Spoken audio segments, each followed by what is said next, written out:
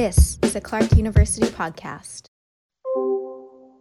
Can you do it first? I want to see how you do it. I don't think I can do this, honestly. Can I do this? Yeah.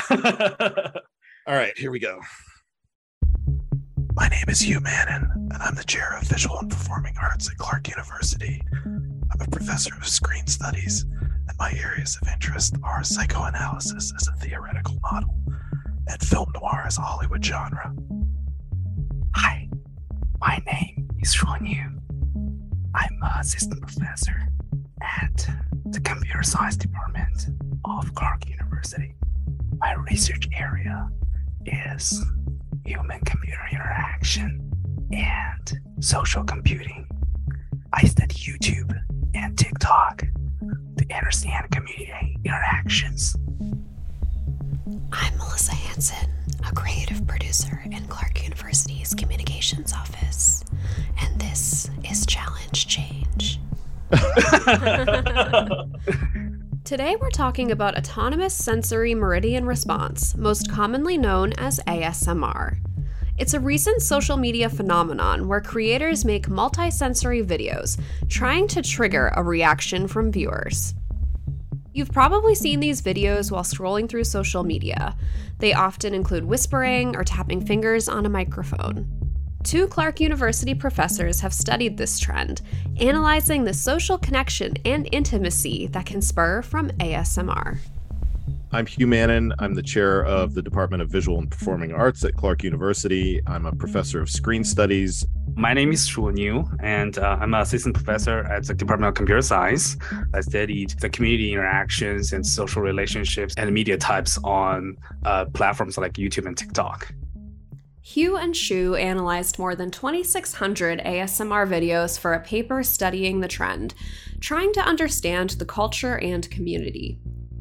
Social media, digital media, the speed with which people communicate today causes all sorts of anxiety. And oddly, people are using ASMR as a sort of remedy to that anxiety. ASMR treats subjects as objects. So the idea is that ASMR is kind of indifferent to you as a thinking, conscious being, and is paying attention to you as a physical, neurological piece of meat. So it's playing with you in a way that's much more primal than the way that you engage with the world on a day-to-day basis. And it's sort of taking your consciousness out of the picture and treating you like a ball of neurons, among other things. Cool metal, yes, cool. Mm-hmm. Same. There's the famous cranial nerve exam ASMR video. Here, about the same. About the same. Here, about the same. Mm-hmm. There's thousands of these. And what those videos do is sort of treat you like a doctor would treat you, but not like a caring, loving person would treat you. It's not about, a relationship with a doctor. They're not touching you, they're palpating you. And those are two different things, right? So it's sort of checking your body out physically to make sure that there's no moles or bumps or whatever is very different than someone caressing your body. And so ASMR plays that difference one against the other.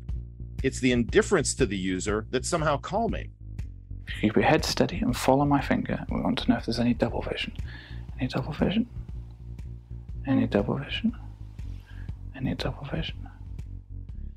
I know from our data analysis, we do see a lot of videos are created for people with insomnia or any type of sleeping issues, and some people have PTSD or those type of anxiety. Maybe this type of video can make you feel relaxed or sleepy at a certain point, but it's hard to say that it can be generalized to everybody. ASMR videos have racked up millions and millions of views. It's among the top 5 YouTube search queries globally, and in the US, it has a search volume of more than 14 million. ASMR artists span from children to grandparents, and their videos are popular worldwide. I see old people, I see young people, I even see kids, and I see animals. They have a wide variety of people are creating it. I think there are some sort of personality tie to the viewers. Like if you are, for example, if you have someone like a grandpa in your life and you prefer that type of grandpa slow speak sound, and then, and you can go to YouTube and find a lot of videos made by those senior male person with a male voice, right? So those are why ASMR is very diverse and attract a lot of people, because, you don't have to have a certain type of personalities or image to be on YouTube and make video. There's this other phrase that kind of pushes in a different direction, misophonia, the idea that, certain sounds like chewing sounds can have a really strong, powerful, offensive, disgusting effect on other listeners. And so how is it that ASMR affects one group of people in such a positive way and another group of people in such a prominently negative way? That's in and of itself really fascinating from a cultural standpoint, from a neurological standpoint, and lots of other ways as well.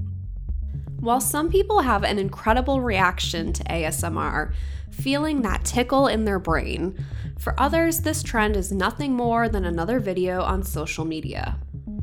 To Hugh, ASMR is nothing special, but he has found some fascination in, quote, accidental ASMR. One thing that interested me and continues to interest me about ASMR videos is quote unquote unintentional ASMR videos. So ones that aren't produced with an ASMR listener in mind, but instead are produced with some other goal in mind. So I kind of did go down the rabbit hole of chasing unintentional ASMR videos for a long while. And I think what was interesting to me about that wasn't so much that they produced tingles, but just that they were so rarefied and so obscure. Does that feel comfortable? Absolutely. Perfect.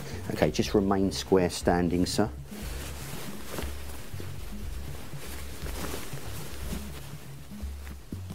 So suit fitting videos are, they're very rote, they're very kind of indifferent to the user, and you'll just see some guy in a London tailoring shop, checking out somebody's size and measuring them and kind of trying, having them try on different suit coats of different types. I mean, those are really fascinating videos in their own right.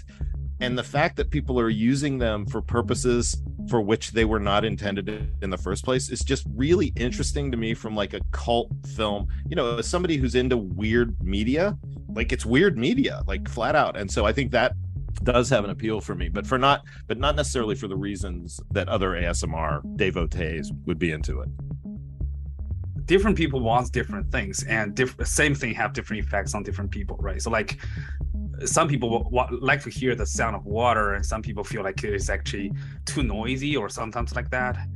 Some people say some specific type of sound make them feel sleepy, and sometimes they feel relaxed or drowsy, but mostly it's like it's a calming type of feeling. I see a lot of different descriptions of ASMR experience. I think the strange is exactly the right word to describe it. It's like you feel some sort of special feeling that's hard to describe. Challenge Change is produced by Andrew Hart and Melissa Hansen for Clark University. Find other episodes wherever you listen to podcasts.